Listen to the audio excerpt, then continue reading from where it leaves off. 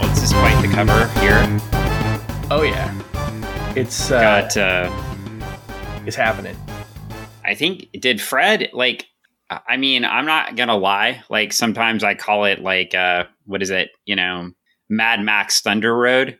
Like, Mad Max Thunder Road. I think, yeah. Like, can you imagine if it was just like a Bruce Springsteen backdrop for the whole movie? Oh, I think it would be phenomenal. I say it. I only bring up Mad Max because we've got a Jim Lee cover with Fred looking all Mad Max here on the cover. yeah. Daphne Just looking extremely very Mad Max. Yeah, he's looking very Mad Max. Daphne looking very like I got a fireman's axe, and I'm just gonna do Daphne some looks damage. like a serial killer. Yeah, but it works. She's working it. I don't know. It's intriguing. Makes me want to. She looks like Jean Grey serial killer drawn by Jim Lee. Jean Grey serial killer. Oh man. I mean, it is a Jim Lee cover, and that is exactly how he draws Jean Grey all the time. This is true. I shouldn't say all the time. Probably not since 1992, but all of the time. Well, like okay. Let's wind it back. All the times he was drawing. I mean, he was on there for a few years, and then he went to draw Wildcats. Oh yeah, I have a bunch of those cards and a bunch of those comics. Yeah. And yes, we just hide them. I think actually I need some cards, but probably not podcast fodder. But I need I think I want I need the 1994 DC card set. The DC Universe? Yeah, I think it's called something special. But anyway, yeah. Okay, I'll have to take a look. I have a bunch. I mean, like, honestly, like, you could literally go through my box of cards in the garage, and I would just take them. I would just give them to you because it's you. Anyone else, $1 million. Yeah, I mean, they're going for like $30 on eBay max. So, I mean, there's some maxes that are more on eBay, but like there's a plethora of them between $19.99 and $30. Yeah. It's one of those deals where you're buying stuff, and lesson learned to folks, right? Like, if you're going to list something on eBay and you're going to put best offer up, then don't counter with the original price when somebody gives you a best offer. But the original price was this dollar amount. Yeah, so somebody had one of these sets up for $19.95. I offered $9.95. And they said they countered with $19.95, and I'm like, and that's when you come back with $11.95. That's when I don't come back with anything because I wanted to pay $9.95. And I would have said $11.95. Checkmate. Now, if they'd come back with like $14.95, I might have, bought it. But they can sit and not sell their stuff. Then that's true. Fine. Yeah, it's just there's a lot of new and this is just the new sellers out there. There's a lot of people that I know what I got. I know what it's worth, and I've done my research. I know what this thing goes for, and it's like you're looking at what people are listing it for, not what it's sold for. So yep. And they can keep listing it for whatever they want. I'm not going to pay for, I think it's the card set. I think it's like 90 cards. Yeah. That's it. And they're not, it's not a super popular set. And what's crazy is like, I mean, literally like a year and a half ago, we were giving this stuff away at the shop. Like, I mean, just in the sense of like, oh, hey, you like this? I'll tell you what, get a couple of these things and you know what? I'll break you a deal on this card set. $5. How's that sound? I mean, literally giving it away. Like the only cost was the sleeving. Like I was giving people like all the cards for free. The sleeves were what was costing money. And now people look like Daphne when you try to go after their cards. Yeah, and they want to kill you for sure with axes or telekinetic axes, maybe. Yeah, or you come out then with another price, and then they hit you with that Velma face, like, ooh, oh, ooh. Yeah, I was thinking more of the constipated Shaggy face from down below. Oh, yeah, well, I mean. He's all squatted down, ready to go. He is. He's like squatted down, holding Scooby. Like, don't go, Scoob. Yeah. Scoob. Well, we are into this, and we are into the Scooby-Doo Apocalypse #3, and where we last left off, they were... headed past the not the Burning Man, but the Fireman, Burning Man, whatever. Yeah. Fireman. Yeah, whatever. They look like they had escaped, if I recall, but Fred was hurt, and we're not really sure how. Mm-hmm. Yeah, he was a little bit mangled, so we got to figure out what's going on. I do like the alt cover when they're in a graveyard and Scooby's just thinking about bones. Like he's emojis of dog bones. Right? That's hilarious. It looks really good. And that's probably like the thought of most of the eBay sellers overpricing their stuff. No, but like in all honesty, this like alt cover, I like that stylistic, like the way it looks. It just looks really good. So props to the artist. It just has that 70s kind of comic book feel. Yeah, except it looks like it. I mean, am I wrong here? It looks like it's just colored pencil, right? Possibly. I'm not an artist. Look inked. I'm not an artist. I don't know, but I definitely like it. It looks like the lines were inked, but it looks like the coloring was done in colored pencil. Yeah. So however they washed that, it's really cool. Yeah, it has that. It looks like one of those Mystery House books. Yeah. Yeah. No, I really like it. Yeah, I really like that. I like both covers, honestly. I mean, I'm making fun of the Jim Lee cover, but Jim Lee's put out some neat covers for this so far. Yeah, no, I like them both. Honestly, I would if I found them both, I would buy them both probably.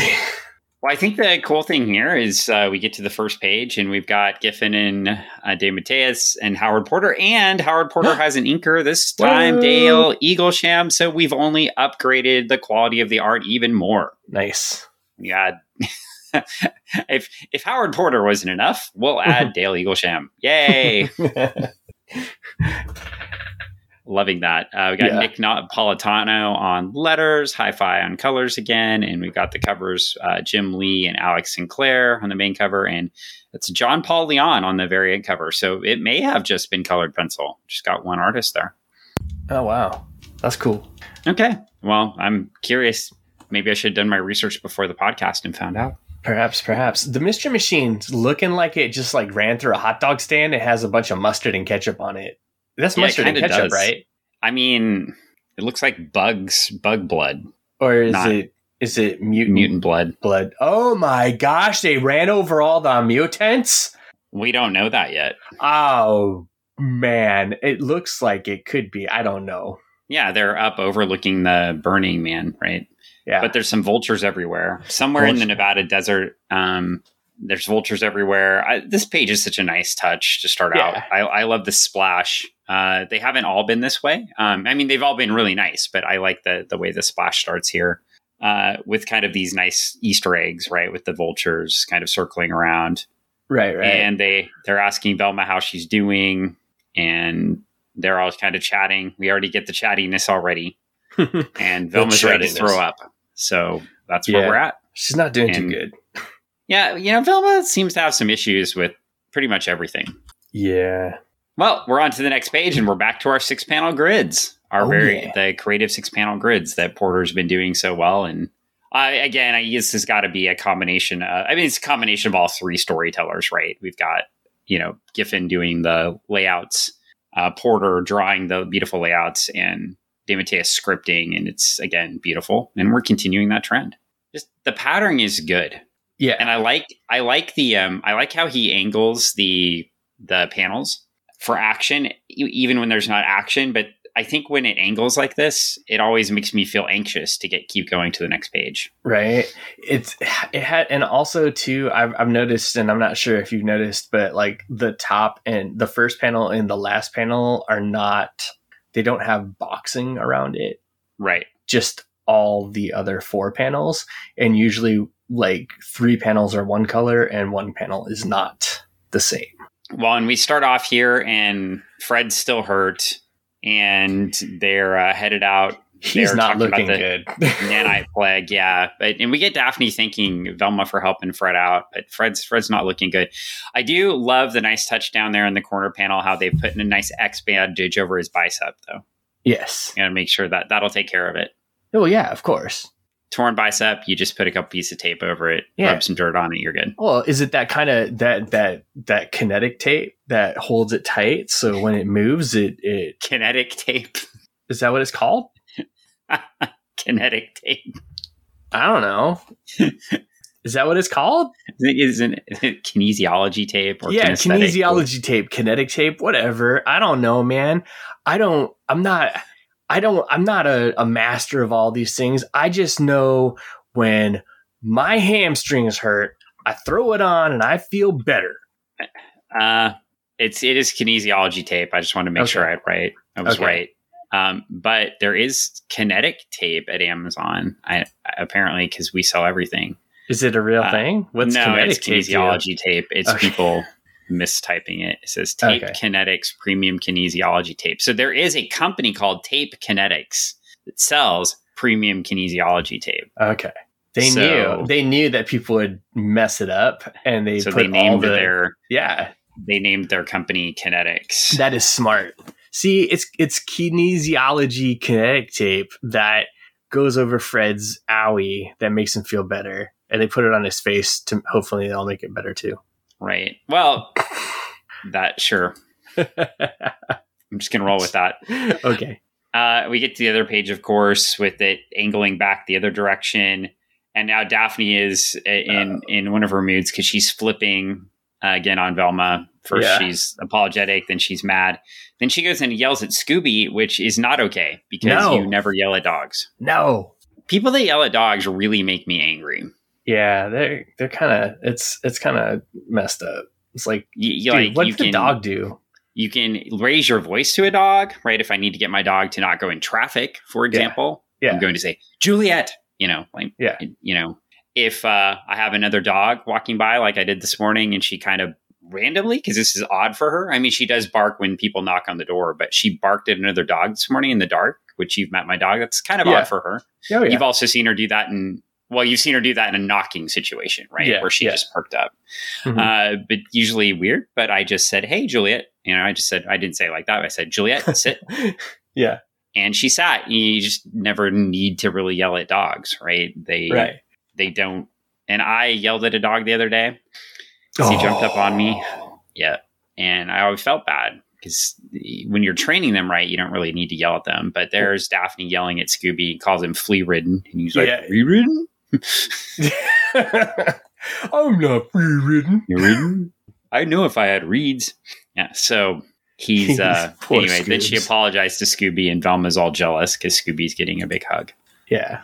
So then they flash back and they're at the complex 5 hours ago. Okay, so we're finally getting the story where they get into the van. So we left off before when they couldn't get into the mystery machine, and they weren't there yet. They'd identified it, and here we go. And there's a big, kind of looking like scary. I guess Blockbuster is a ripoff of the Hulk, but it's looking like Blockbuster from DC Comics. Okay, with the yellow, or orangish yellow.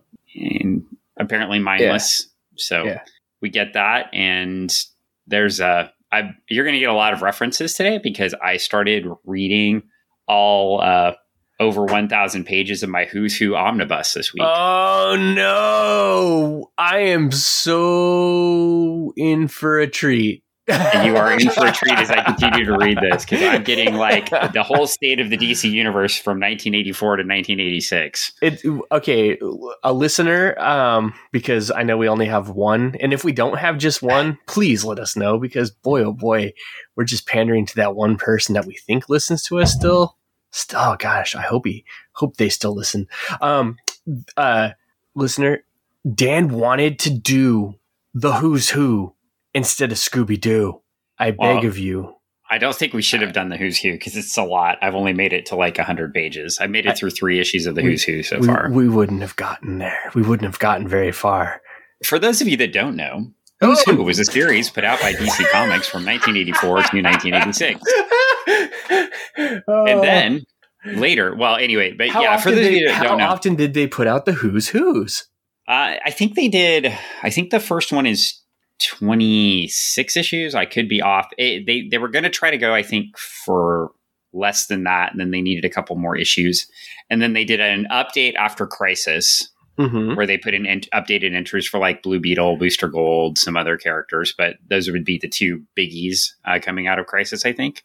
And a Who's Who is essentially like a kind of like a yearbook, right? Or like a Facebook it's of an DC? Encyclopedia. It's like an encyclopedia. That's a better way to put it. Nobody knows what that is, though, anymore. So okay. I think it's like a Wikipedia, but or like paper. Facebook for DC. It's like a Wikipedia on paper. Oh my goodness! How quaint! They did this in the 1980s, and then they did it toward the end of the 80s. When did the loose leaves come out? Was that early 90s? That was 90s, right? The 1900s, yes. Yeah, I remember them so well. But later they did like a loose leaf version where you could rearrange them. You could pull them out and put them in a binder and rearrange them. It's really cool. It was a really cool concept. I believe Marvel started it actually. DC did this. It is around the same time. They were really trying to catalog things. I would like to point out though, I just got to the entry on Captain Marvel. Whoa. Not Shazam. Whoa. It's in the C's under Captain Marvel. We have this conversation quite often between you and I. I just like to point that out. Yes, but I'm correct because it's in the C's under Captain Marvel. I can send you a picture. Maybe I'll attach a picture to this podcast. You already sent it to me. Look, it's right here in the C's. And I already sent that. Okay. You've already sent it once or twice. But on various forms of social media. Who's Who at this point, though, is such a great historical piece. That I wanted to grab them and read them. So, and there's a second omnibus coming out in the spring. So I wanted to start reading this one before I get that, because the second omnibus is going to contain not only the Who's Who loose leaves, but all the 7-issue Who's Who in the Legion of Superheroes. Oh, man. Which, just side note, the Legion of Superheroes are so vast like that story that they needed 7 issues of a comic just to catalog the characters. 7 issues. 7 30-page issues with characters on a page. Insane. Sometimes multiple characters on a page. Yeah. So it's fun. They did one for Star Trek too. I don't know if that one's going to be included or not, though. I did not see it on the list. Wow. But it's pretty cool if you're a big history nerd. So anyway, sometimes I like to dig into people writing about comics, but in this case, this was fun. They hired, get this too, I know we're distracted from Scooby. That's okay. For a second, but they hired somebody, I forget the person's name, to read all of the DC Comics catalog from like the beginning of time. Yeah. That was their job for 2 years. No way. I want that job. Can we do another Who's Who? I am available. I can read all of the DC Comics from the beginning of time. I'm fine with that. That's a lot of reading, I am sure. It is a lot of reading, but your job is to literally read comics. I mean, that would be a good job. You know what they need to do is they need to come out with another follow-up book called What's What, where it puts everything together and into perspective. It's a Who's Who. Yeah, they've tried that several times. History of the DC Universe, Crisis, 0 Hour, Crisis, Infinite, Crisis, Infinite, Crisis, Extreme Infinite Crisis, Extreme Crisis, Death Metal. That's the new one. But have they put it into an encyclopedia? Well, the history of the DC Universe, actually, all joking aside, they did put it out for Crisis to try to rewrite the history of the DC Universe post-Crisis, right? When they combined the multiverse into one. Mm-hmm. It was an attempt to explain what happened in the Crisis story, I guess. Yeah.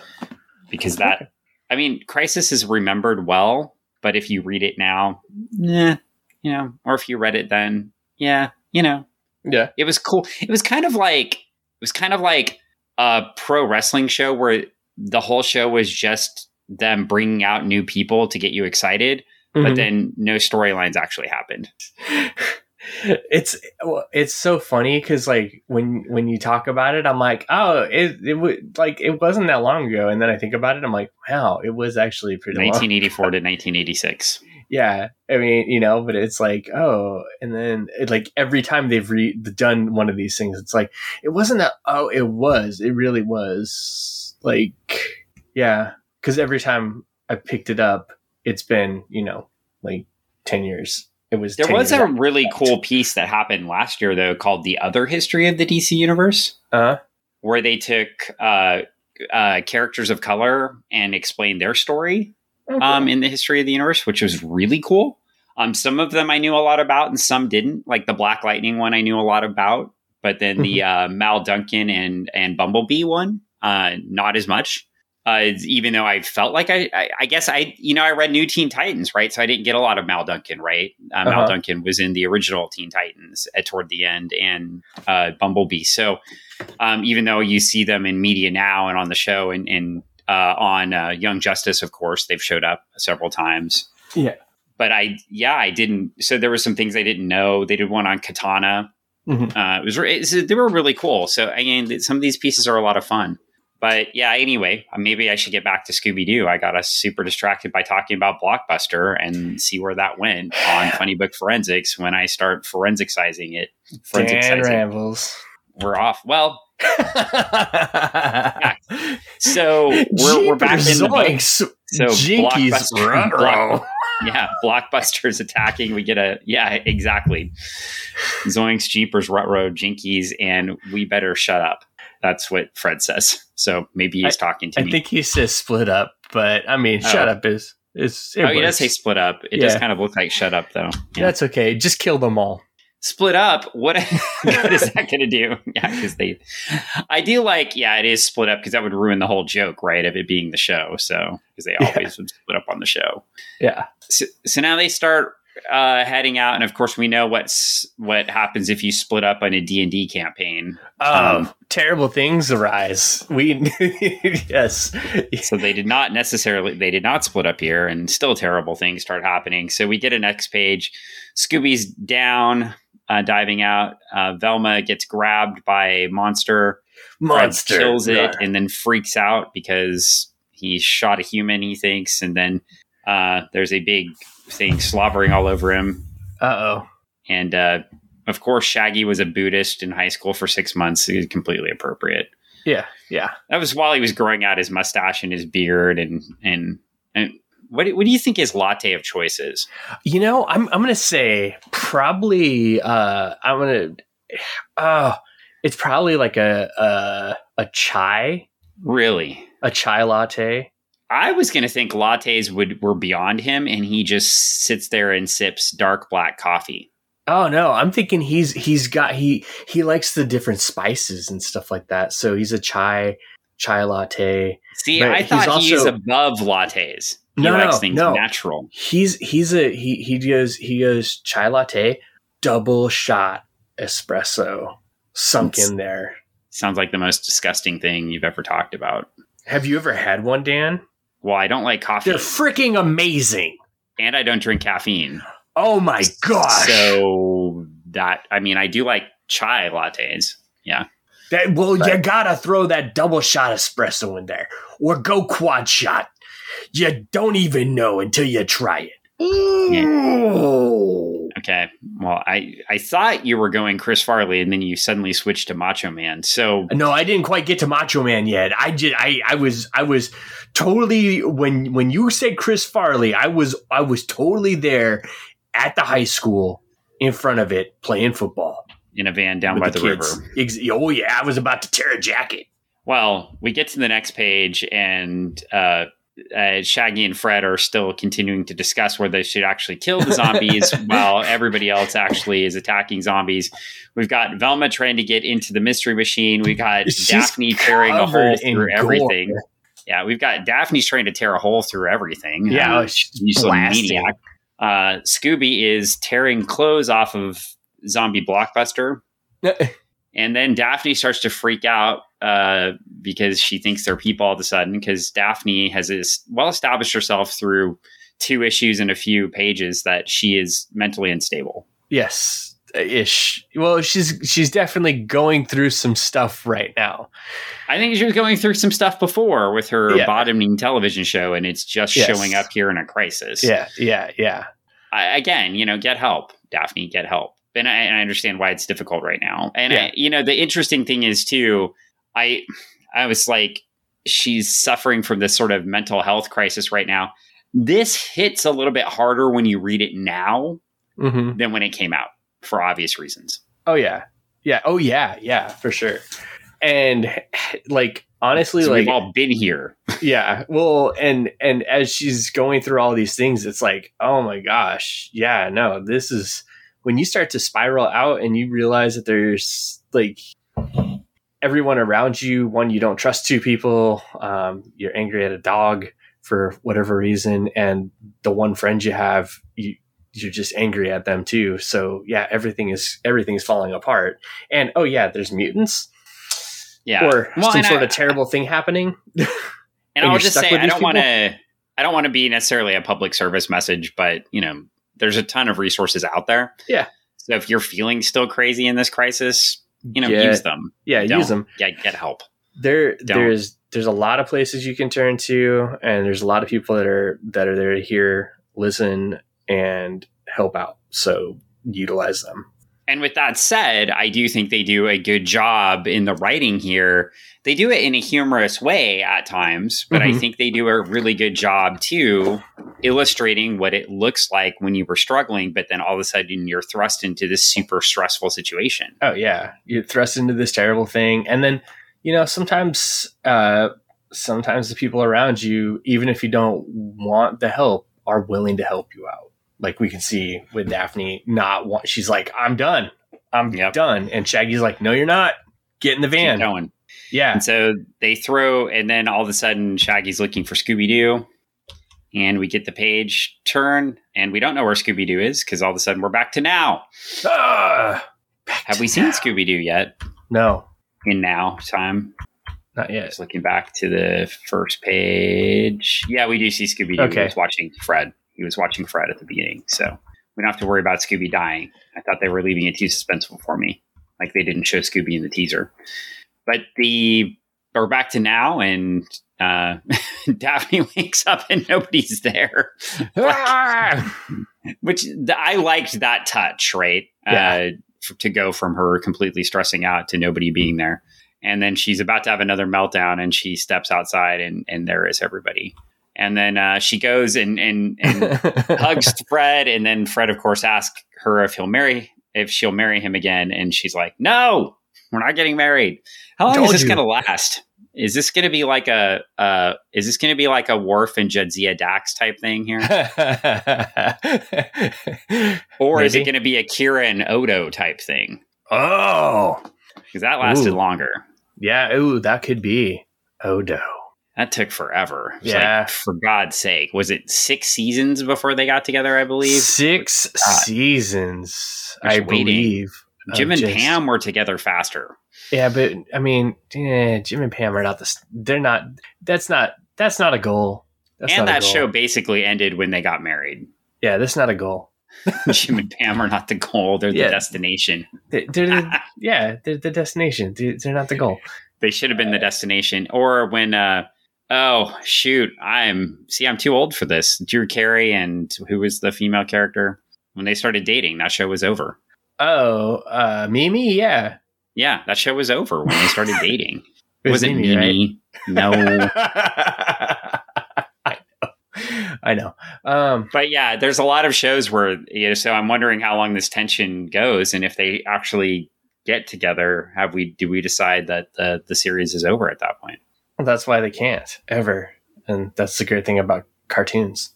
Well, this is 36 issues, and we can get through one issue a podcast. So I don't know that we'll find out necessarily. I think it is 36 issues. Oh my gosh. How many weeks in a year? So that's how many months in a year? I don't think it came out weekly. Have you seen the art on this? How many? No. For our podcast is how many weeks in a year? Oh yeah, it would be a bit. It'd be a while. I mean, we could keep going, but it would be a while. Oh, we should. So we've got they're back and they're outside and they're looking down at a town and they're trying to assess the situation. This is it's a big old fire pit. I like how they have Route US 666. That's clever. Mm-hmm. It is on fire, and it's the Fire Festival. Yes, the Fire Festival. This I will say this panel reminds me a lot of another apocalyptic book.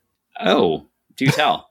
No, I mean, they have striking similarities. They came out before this one. Did it? No. Yeah, but it's in Greenwash. So yeah. Well, no, Greenwash came out before this. Blue Wash didn't. Yeah, no. So, but we had that sketch. If you're wondering what I'm talking about, green wash and blue wash, it's Junior Braves of the Apocalypse, book 1 and 2. Book 1 is done in green wash, and book 2 is done in blue wash. It's completely beautiful art.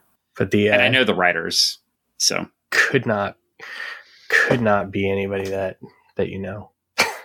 So anyway, we are back in, and we're getting one of those nice panels where we get the conversation, but it's still moving the story. We get the angular panels that make you feel into the story.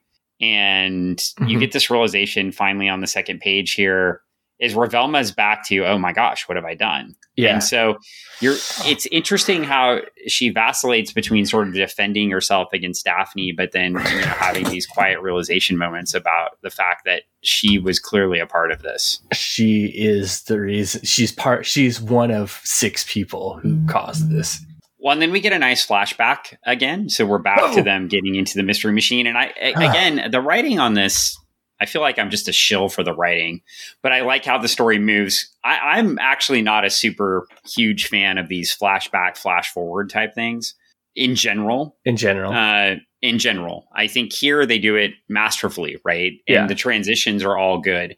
And so you see that moment of reflection, and you see her reflecting, and Howard Porter and Daley Lewisham draw her there reflecting at the panel. And then all of a sudden you get to the flashback. Where she's screaming, drive, drive, drive.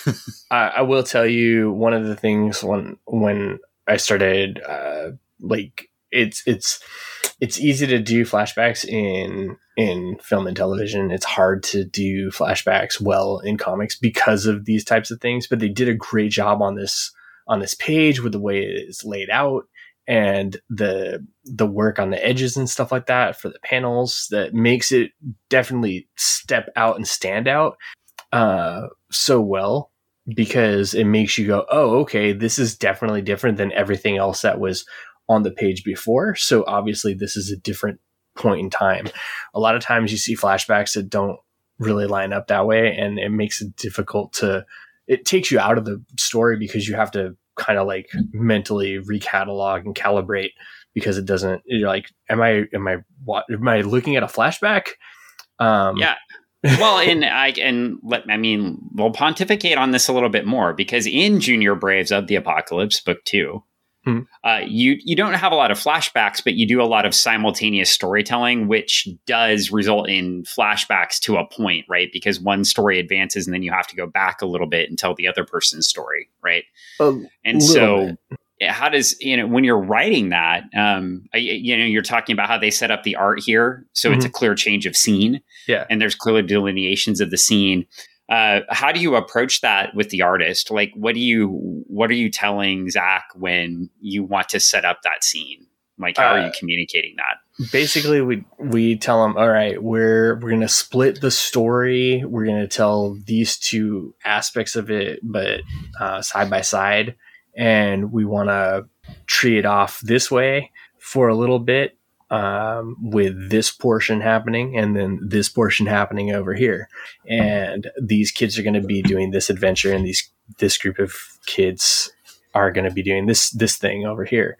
And then he's kind of got to either figure out what works best for him as a visual storyteller to make that all line up and be able to break that out to make it so it does line up. So sometimes you can tell the story side by side in a couple panels, and you get a little bit of this in column A and a little bit of this in column B, if you will, on the page. A couple panels, and a couple panels, and we've seen him do it that way. And then we've also seen him do it where we've done a text box and it's like and it says the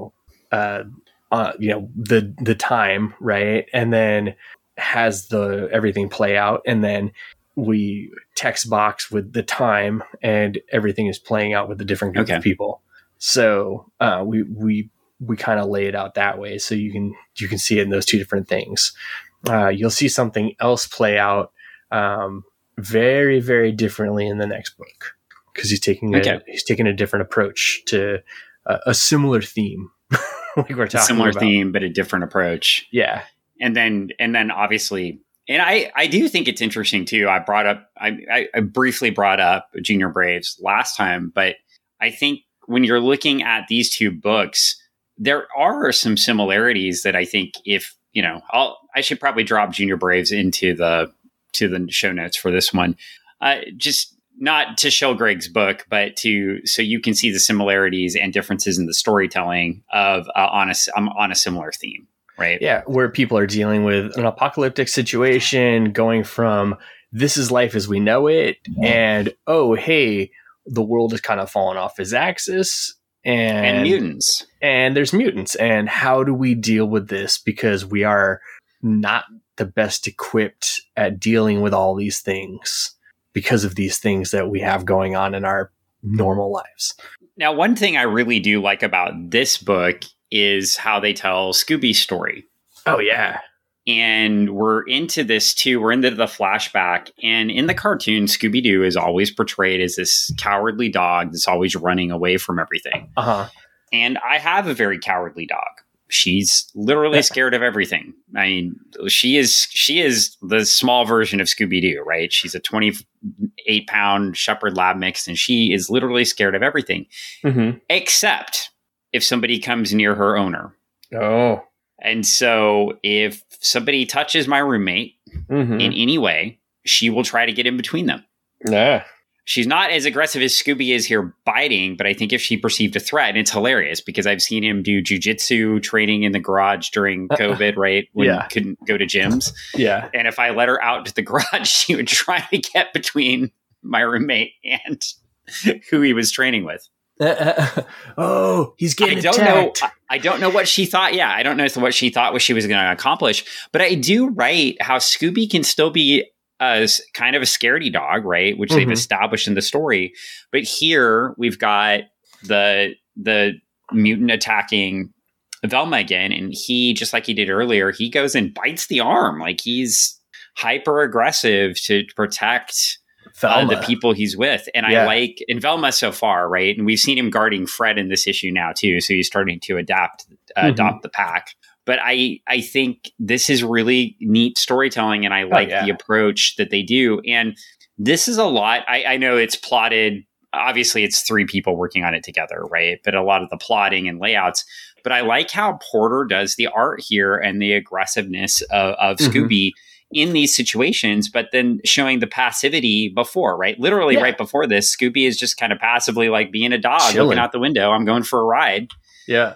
And then attacking the mutant, and you get to the next page and Scooby's still holding onto that arm until Velma can get away. They have to basically knock Scooby out of the way. Yeah. And it's neat. And so then Fred steps up with the gun. The gun's not working. That's not good. Yeah, it's not good. I thought it jammed at first, but no, apparently it was out of ammo. He's out of ammo. Oh, no. Yeah, which is appropriate because I thought, with Fred's intelligence level so far in the story, like, yeah, he would not realize his gun was out of ammo. That seems appropriate. He would have fired everything and have run out. Yeah. Eat your organs, suck your bones. Yep, here we go. And it's interesting, too. Some of the mutants are talking and some of them aren't. Feast on your flesh. Rawr. He's focused. Yeah. So Velma hits the mutant with the first aid kit. And it looks so cool. That artifact is so awesome. It's like got that blur on it. Like, honestly, like I was like, oh my gosh, it's moving. I really enjoy the action in this book.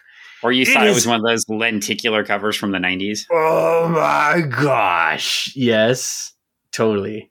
I was excited. I thought they put a little lenticular. Well, I mean, Jim Lee's in this, so I mean, of course. That's fair. But then there'd be 18 covers. 18 covers, and half of them would be lenticular. Two of them foil pressed. Oh, geez. But this one's foil. This one's foil. Foil special. So, and they come with the trading card.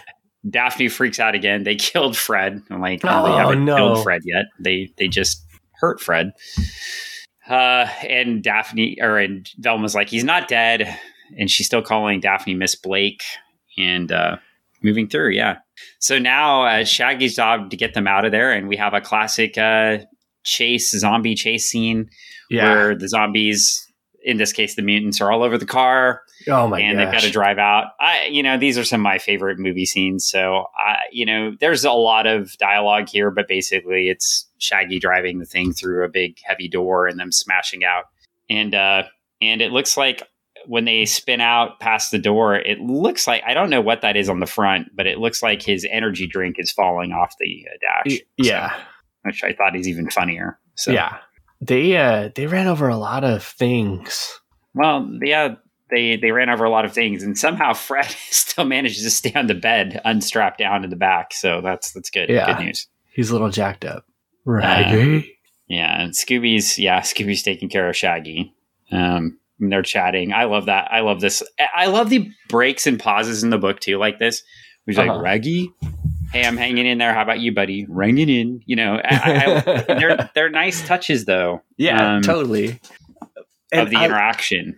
And I love, it's like we know from the cartoon that Scooby and Shaggy talked, but with this modulator and the eye thing and everything, it's totally it actually is kind of a weirdly, oddly, scientifically weird, believable type thing, right?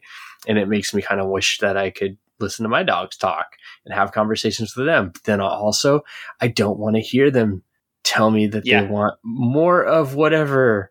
I want the thing you're eating, because that's what they would say. I want the thing you're eating.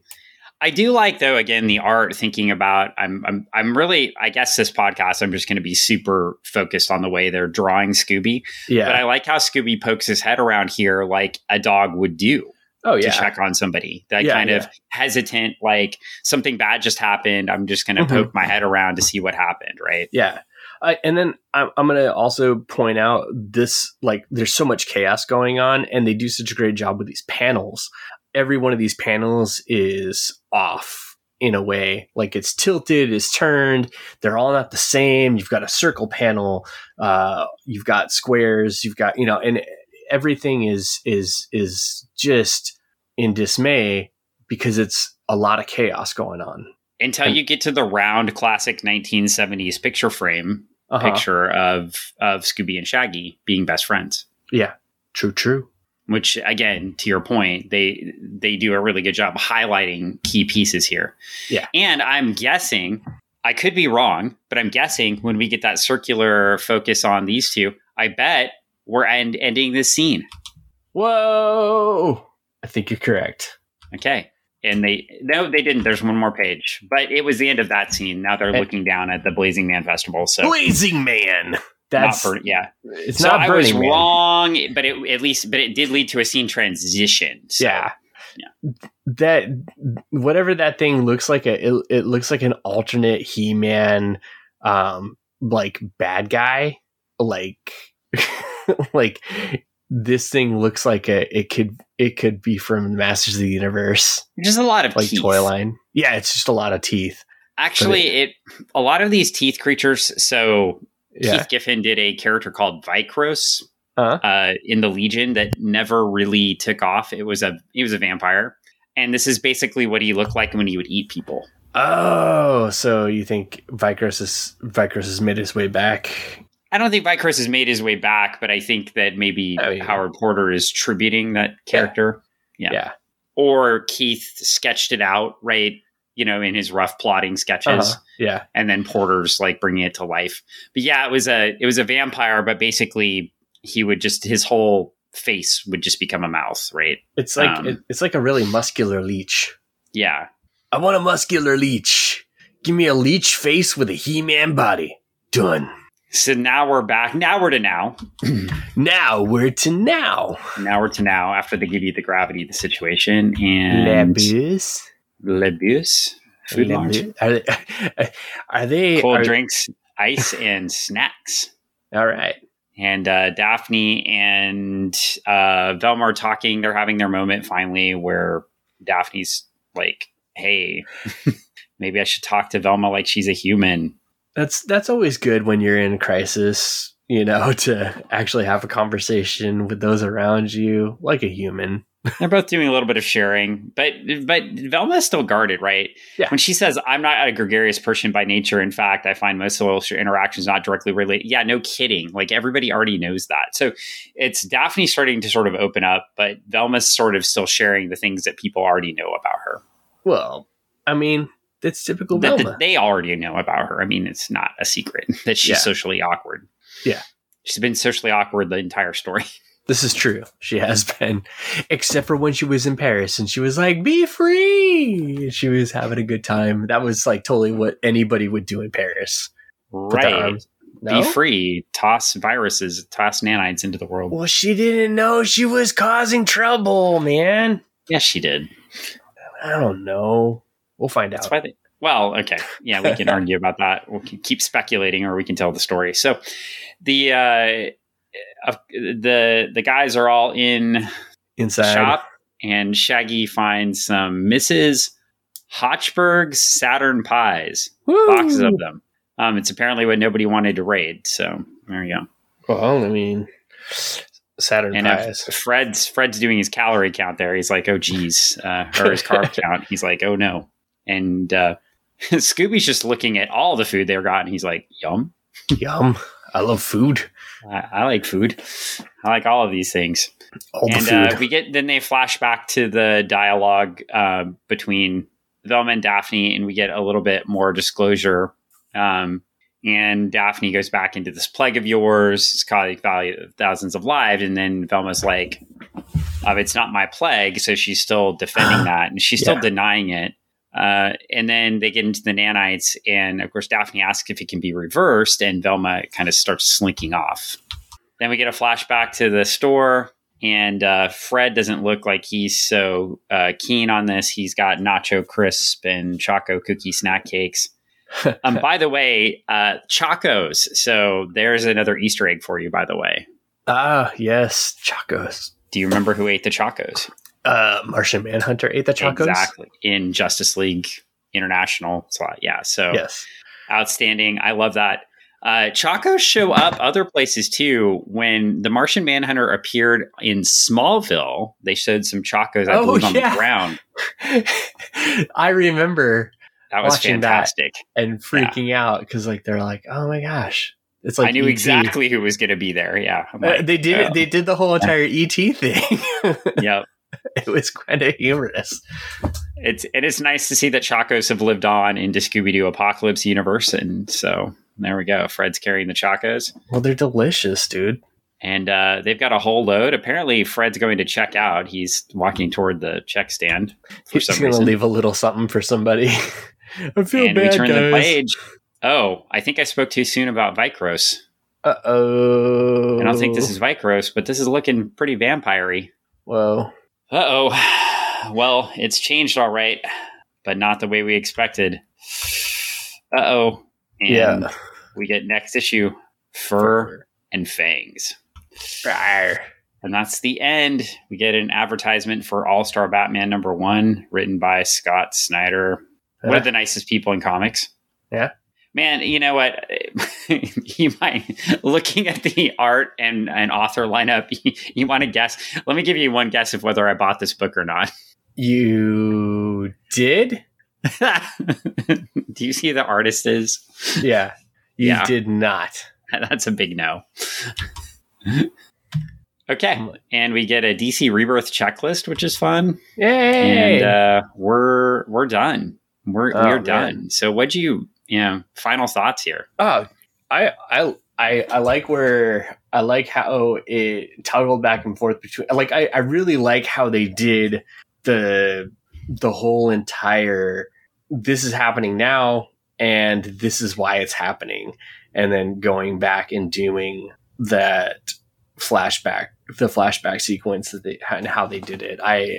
I thought that was really well done. And as a reader, it didn't take me out of the story, didn't take me out of the book, and it kept me engaged. And that's one of the biggest fears as a writer, as a creator, when you do things like that. Will the reader enjoy it? Will they get taken out? And will they stay with the story and not lose what's going on? Definitely not the case here. just kept trucking along, and it didn't even feel like a beat was missing. I thoroughly enjoyed everything from point A to point B. As always, like everything happens when it's necessary, and it didn't feel like any moments were lost or any moments were overused. So great use of page space, great use of yes, even though it's very text heavy, great use of text because it didn't feel like it, right? Yes. They maximized it to the point where it was like, okay, this is as much as the reader will read. I really like how the book moves along, right? But it's not a 5-minute book read, right? Like it's not one of those action books where there's so little text, you're done in 5 minutes. I mean, you're when I sit down and read these, if I read these too close to the start of podcast time, I get worried that I won't be able to finish it. It's a good half an hour read. Yeah. And it moves the story and builds the characters. Like I know a lot about these characters. I also like how they've continued to establish, even going into the last couple pages, the way they set up these scenes, right? When Velma slinks off, I know something bad's going to happen. And then we get back and they've set up their newest, biggest bad, which looks like some sort of vampire, right? Oh. But we get this, is it reversible? And Velma slinks off without saying anything. She starts to walk away from the conversation, which means something bad's going to happen. Something bad. Can't help it. It's happening. Sorry. And then even on that last page, the nice touches of the art, right? We've got Shazam Cola, it looks like, in there. Of some sort. Yeah. And we've got little mice watching the scene. Definitely. There's so many nice touches throughout. Yeah, we're probably missing a billion of these Easter eggs, right? Like, but the Choco cookies I couldn't miss. So you could go back and probably read this over. Sorry, I had a yawn. I apologize. You could go back and read this twice, 3 times, and still be picking up Easter eggs, which makes it fun. So fun art. So, well, on that note, I think we're getting close to our hour here, so we can probably wrap this one up. All right. Well, it was a fun time, man. Good pick again. Well, that was you who picked these, so you are cheering yourself. Pat myself on the back. Oh my goodness, thank you. See Good what job, happens, Greg. Greg forgets that he picked it because I picked the comics so often. There we go. I didn't forget. I just wanted to tell myself I did a good job. It's self-affirmation here on Funny Book Forensics. It's very rare anybody ever tells me I did a good job. Wow, that's I'm just joking. Maybe. Well, we were talking about that therapy earlier, and perhaps I know it's something you might want to consider. So, if you really need somebody to tell you you're doing a good job all the time. No, I don't need that. I just needed a pat on the back for a moment.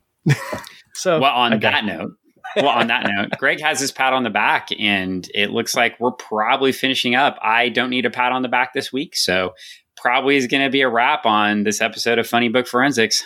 Till next time.